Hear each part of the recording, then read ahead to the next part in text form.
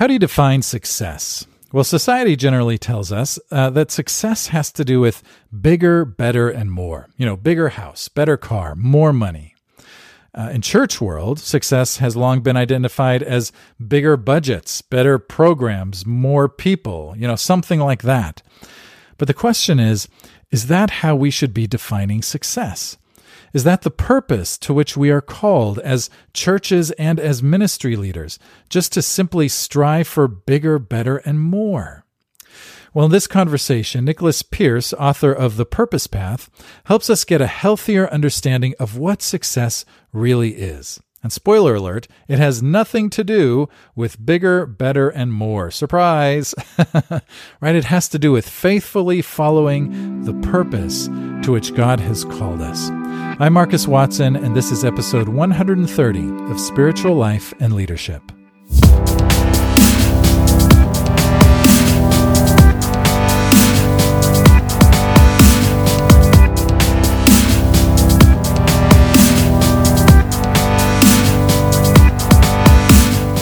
Hey everyone, I'm here with Dr. Nicholas Pearce. Nicholas is the author of The Purpose Path, a guide to pursuing your authentic life's work. And he's also clinical professor of management and organizations at Northwestern University Kellogg School of Management, as well as the founder and CEO of the Vocati Group. And he's also assistant pastor at the Apostolic Church of God in Chicago. Hi, Nicholas. How are you doing? I'm great, Marcus. Thank you so much for having me. How are you today? I'm doing great, and I'm really excited about the conversation we're going to have today. Tell us briefly what you do. A lot of things we just mentioned, so fill us in. Yeah.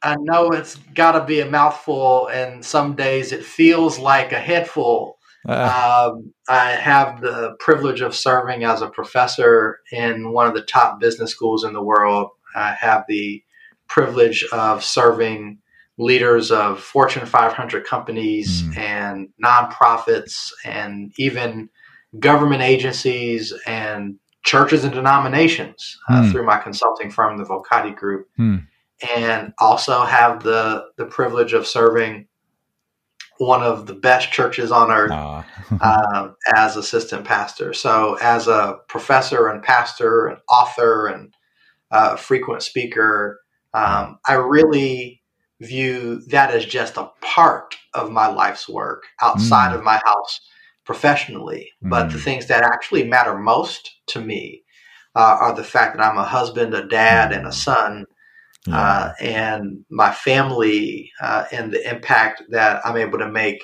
in the lives of those most directly connected to me is as important, if not more important, than what I'm able to do outside my house. I often say that people can be public successes but be private failures. And so whenever I have the opportunity to introduce myself, in addition to the name, rank, and serial number, so to speak, or mentioning that I'm from the south side of Chicago or whatever the case may be, I really do prize and privilege my family identity. That's great. That's great. And that theme of success is a big part of your book. And so we'll talk about that as we get into it. I'm looking forward to that. Let me ask you a couple of quick get to know you questions. First of all, Nicholas, what was the last book that you read? The last book that I read is actually an early release of a book by Robin Roberts called Brighter by the Day. And so that was a delightful read about the concept of waking up to new hopes and dreams. So was thrilled to be able to review that book by Robin. Cool. Well, I'll put a link in the show notes. And when does that come out? Does that come out soon? I don't know the date. It's got to be soon. Soon or soonish. Good. But it won't be long. Good. Good.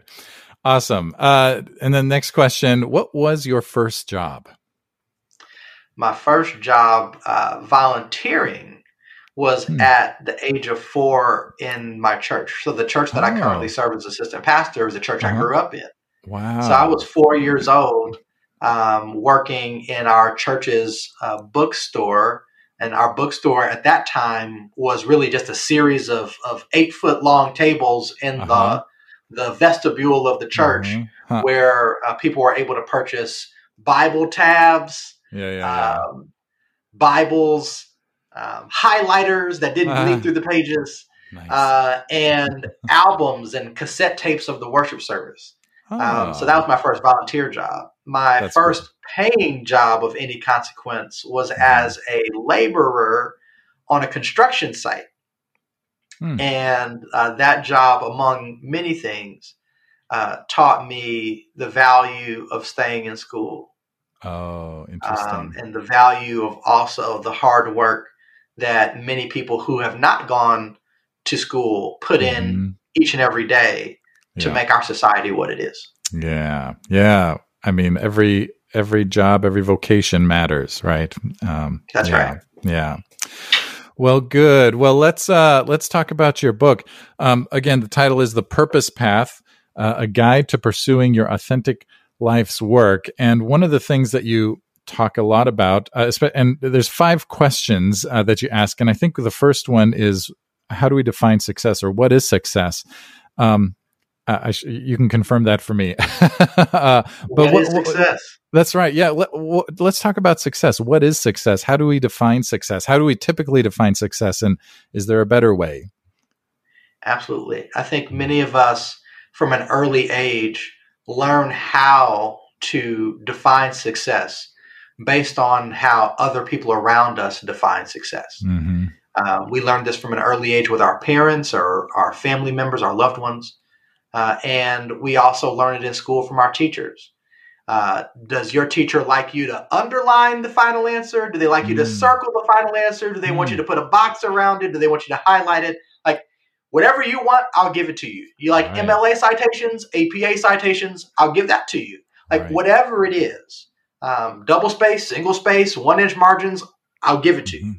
And we naturally learn how to keep score by how other people set up scorecards for us. We ask for rubrics so that we know whether we're measuring up to other people's definitions of success. And that continues into our adulthood in many cases. And we pursue definitions of success that have been handed to us by our managers or by the culture, by the media, by the church, by our neighbors. And this whole concept of pursuing that which others define as success often leaves many of us living on autopilot, chasing after definitions of success that are neither authentic to us nor honoring of God's call for us. Yeah. So I think really the question of what is success is best answered by faithfulness. I don't think God ever called us to be successful in the way that the world defines it. I'm not suggesting that financial well-being or influence in the marketplace or other things are not good. I'm not saying they're bad, but I think success for each of us is best defined by the scorecard of our souls that God has placed there. Are you being faithful? Am I being faithful to what it is that the Lord has created and called and claimed me to do? One decision at a time, not just in broad strokes as we look at the arc of someone's life, but at 3:00. Did you do in your 3:00 conversation what God sent you into that moment to do? Were you sensitive to the leading of the Holy Spirit? Did you lead with integrity? Did you speak with integrity? Were you a blessing to someone? Were you loving or kind, compassionate? Whatever the case may be, I believe success is best thought of as simple faithfulness, one decision at a time. Yeah, that's good. And of course, that ties into our purpose, which is the very overarching theme of the book, your book, The Purpose Path. How does a proper understanding of success help us understand our purpose in life? Yeah, I think when we have an improper or perhaps less complete view of success, what happens is we start climbing the ladders that are handed to us, and we call that success. And I don't know about you, Marcus, but I've met many people who have climbed those ladders successfully, but got to the top and felt like they were failures because they were living on autopilot. They were not living free. they were trapped in their one precious life, spending their days in ways that may have been good to some, but not good to them. And I don't mean good to them in terms of how self-enhancing they were. I mean in terms of how faithfully they were spent. Yeah. You climb a ladder, you get to the top. What do you do when you recognize that ladder is leaning against the wrong wall? Yeah. Right? Like, is that success? Wall Street applauded you. Right. But when you look at yourself in the mirror, you know you didn't complete the assignment. You got to understand the assignment. Mm-hmm. And so the idea of defining success correctly connects with being able to live out our purpose faithfully, because our definitions of success are like rudders. Yeah. They orient us in certain directions. Yeah. And ultimately, if God and the glory of God and faithfulness to God are at the core of your definition of success, then prayerfully each day, you're allowing the Spirit of God to orient your life, your talents, your time in whatever directions that honor God. And I'll say one more thing about it, and that's that sometimes it is in moments that are off script where we see God using us on purpose the most. Sometimes these moments of purpose present themselves as distractions or disruptions to our regularly scheduled programming. But if we can be faithful in the turns and lean with God in the turns of our days and the turns of our lives, I believe God can get glory. Yeah. I bet you've experienced this. And so I wonder, how have you, if you don't mind sharing, had to perhaps rethink what success is, and how has that affected your own sense of purpose in your life? Absolutely. You mentioned I'm a professor at Northwestern University at the Kellogg School of Management, which is also where I earned my PhD in management and organizations. And in doctoral programs, the holy grail, essentially, the definition of success that is set up for you is to pursue a tenure-track professorship. Now, I'll stay out of the inside baseball and the deep weeds on this, but I will say that while I am a professor at Northwestern at the Kellogg School, I have a non-tenure eligible faculty appointment.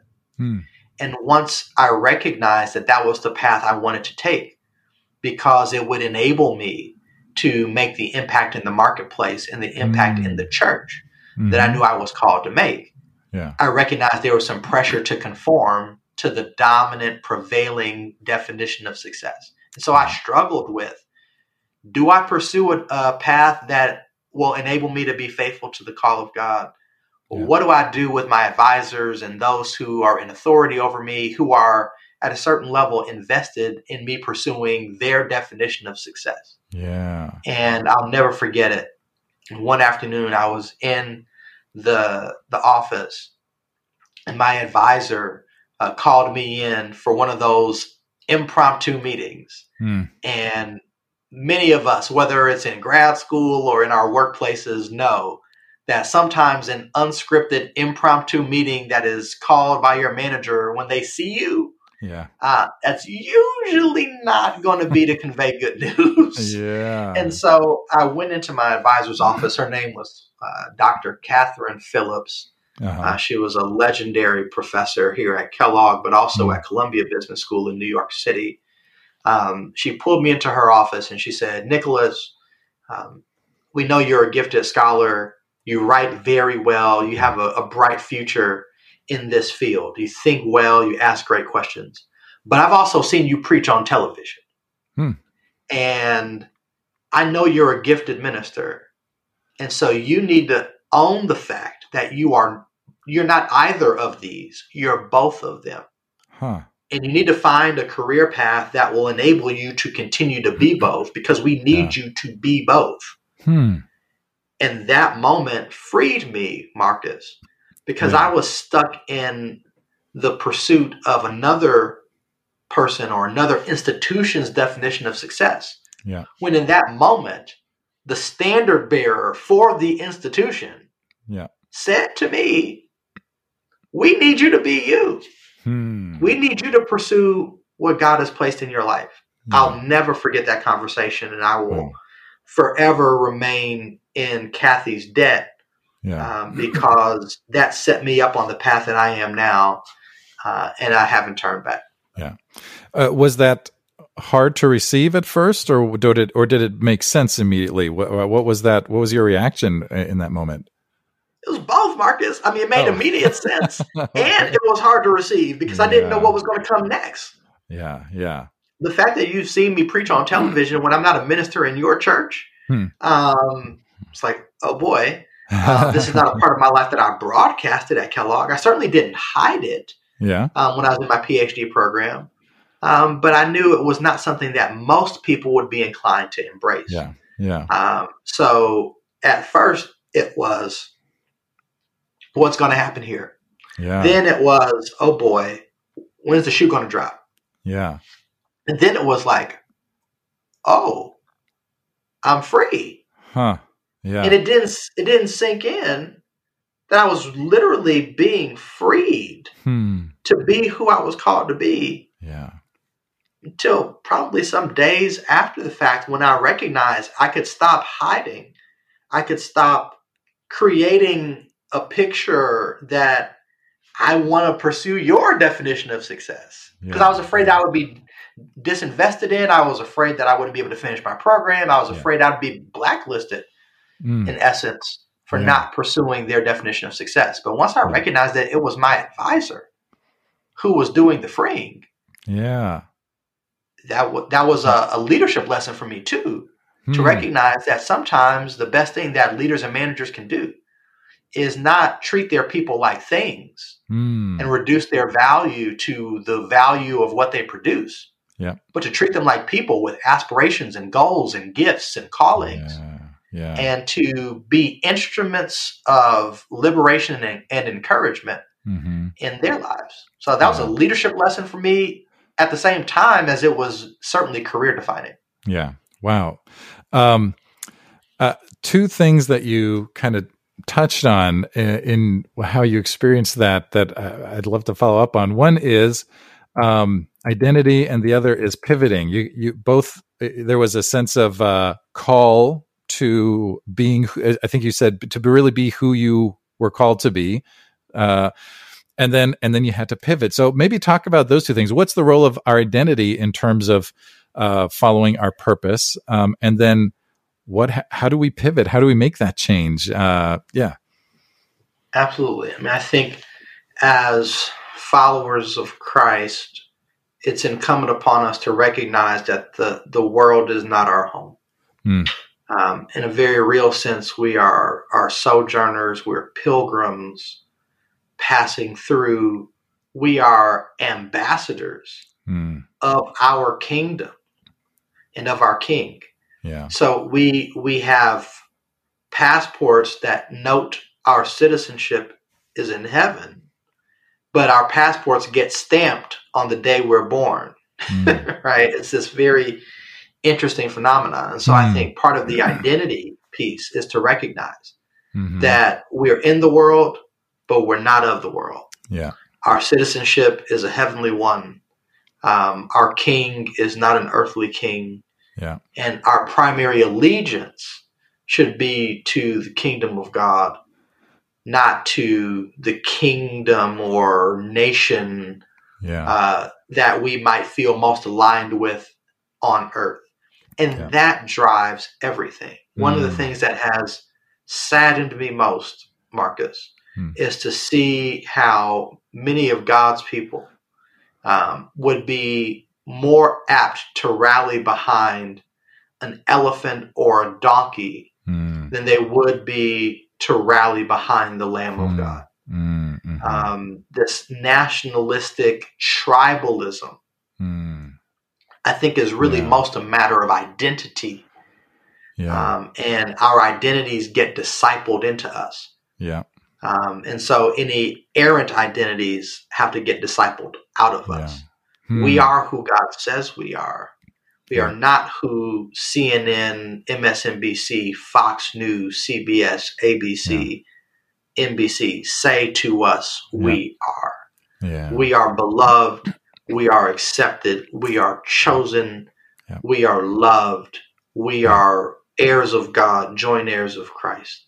And when we own our identity as given by our Creator, then everything else flows from that. Our character flows from that. Our sense of vision flows from that. Our sense of purpose flows from that. Yeah. And as so in your case, as you began to embrace that identity that you were being called into, you made that pivot, right? You started to shift the way you thought about your purpose. Tell us about that, and how can someone who is sensing that pivot coming, or the need to pivot, to help us understand that? Yeah. Sure. Well, for me, I knew I was called to ministry when I was 7 years old. Didn't know quite how it would play out. And didn't think of it as a career path. Did not know I was going to be a professor until I was in my mid-20s. And did not have any lifelong aspirations to do that. Did not know I was going to be the CEO of a consulting firm until my late 20s. Had no idea. This was not something that was on my bucket list. And so I think for my own story, if it can be at all beneficial or encouraging, is to trust God with each step. And instead of trying to master plan a 10 or 20 year plan, trust God one day at a time. What opportunities is God putting before you? What nudging are you feeling in your spirit? What opportunities are recurring themes? Who are the people you are meeting? What are the types of problems you feel most inclined to spend your life and time solving?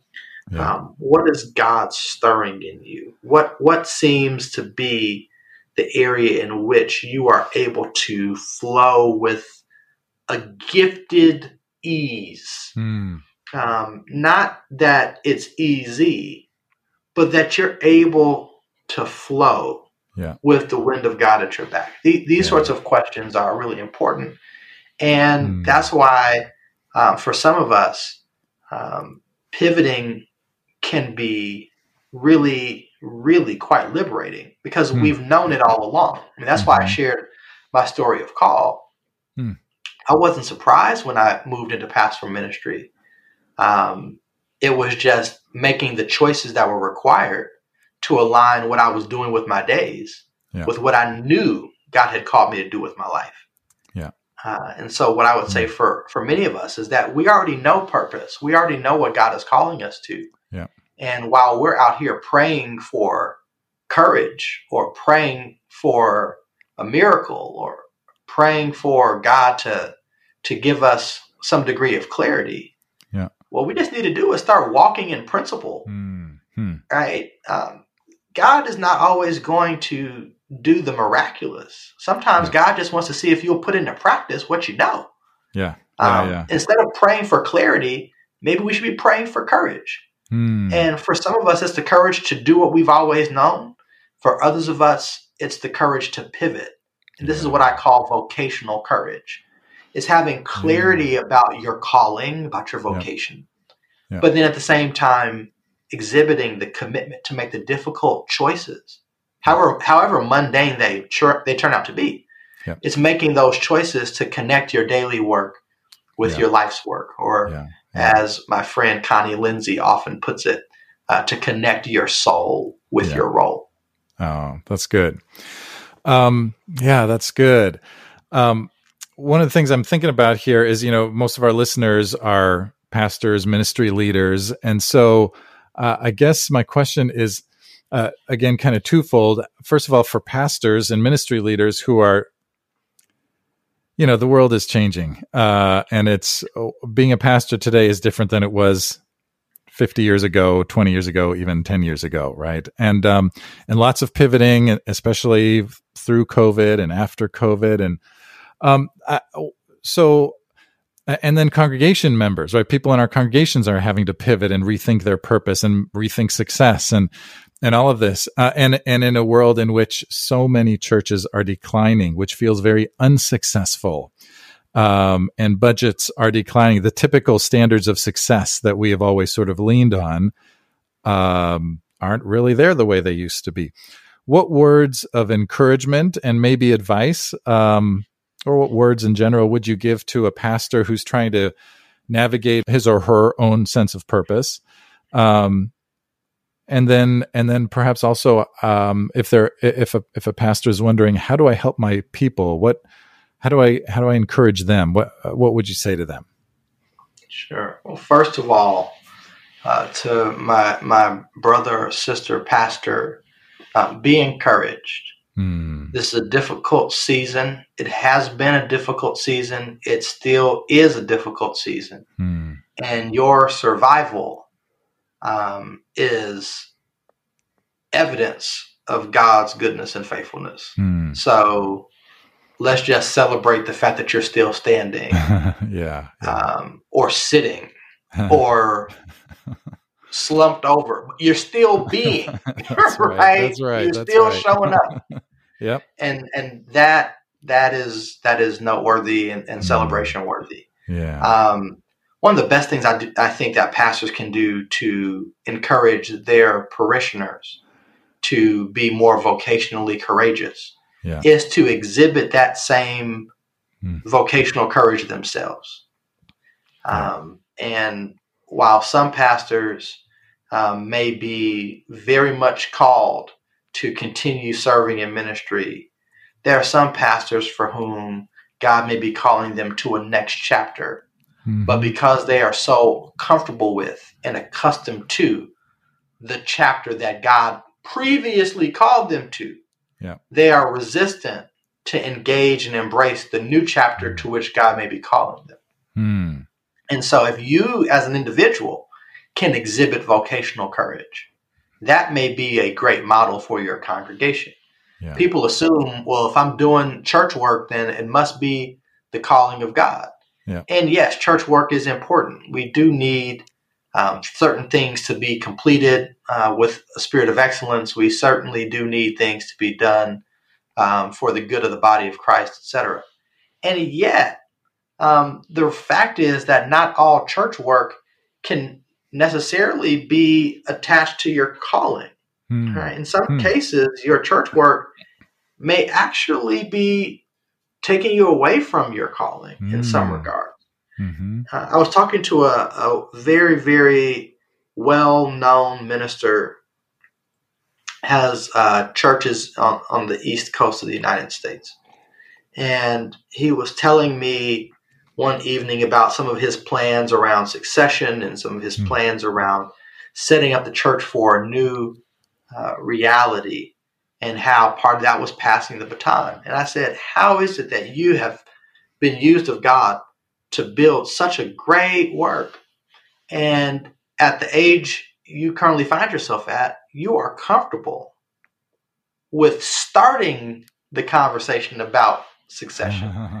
You're not being pushed out. You're not being aged out. You're not falling off and people kind of saying, hey, who's next? How are you able to do this? And what he said to me, I'll never forget it, Marcus. He said, I'm clear on what God wants me to do next. And if I have confidence that God is calling me to a next, I can let go of my now. Wow. And many people don't let go of their now to be able to embrace their next. And they find themselves out of sync with the times and seasons of God. Oh, that's good. That's good. Well, this is an ongoing challenge, right? For, well, not just churches, of course, but for everyone.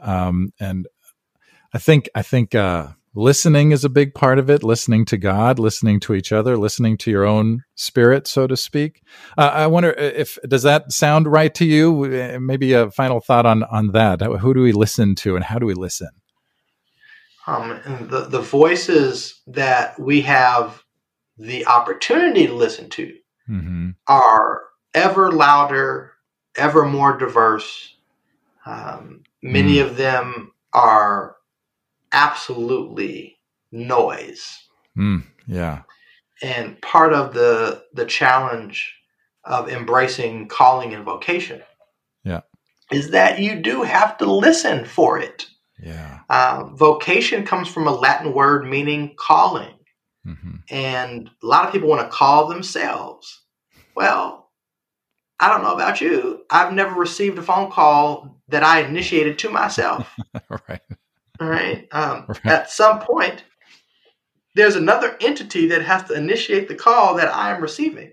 Yeah. And so I would agree with the wisdom of the ages, certainly articulated by Parker Palmer, who says that vocation is not a goal to be achieved. Yeah. It's a gift to be received, which means that the whole concept of listening for the voice of our Creator amid the many, many voices that are vying for our attention and our loyalty, our obedience, becomes that much more important. If we can trust in the Lord with all of our hearts, the proverb says, lean not to our own understanding, but in all of our ways acknowledge, remember, prioritize the Lord, that He'll direct our paths. Yeah. Oh, that's so good. Nicholas, thank you so much for being here today. If people want to find out more about you and your work, where can they go? Sure. First, you can follow me on social media at NAPPHD on Twitter, Facebook, Instagram, or LinkedIn. Or you can visit our website, which is www.nicholaspierce.org. Nice. And that's Pearce, right? That's right. Pearce and Nicholas with an H. With an H. Awesome. Hey, thank you so much for this book, great book, and highly recommended. And just thanks again for a great conversation today. Thanks for having me, Marcus. God bless. Well, I really appreciate so much of what Nicholas Pierce shared in this conversation. And one of the standout ideas for me was the distinction that he made between clarity and courage. He said, instead of praying for clarity, maybe we should be praying for courage. Now, sometimes it's not that we don't know what to do or where to go. It's that we lack the courage to take action, right? Sometimes we lack the courage to do what we know we're called to do or to go where we know we're called to go. Sometimes we want to stay in our comfort zone, even when God is calling us out of our comfort zone. Well, my prayer for each of us is not only that we would be aware of our purpose, but also that we would have the courage to go where that purpose leads. The courage to take action, to try new things, and to walk through some unfamiliar doors. Now, helping you grow in the courage to follow your purpose is just what the Church Leadership Institute is designed to do. And we would love to walk with you in the midst of that. And so I want to invite you to sign up for the Church Leadership Institute's newsletter. And you can do that by going to dupree.org/church and then sign up there. We'd also be really grateful if you would rate and review this podcast, because that makes this podcast more findable for others. Well, thanks so much for being here, and I will see you next time here on Spiritual Life and Leadership.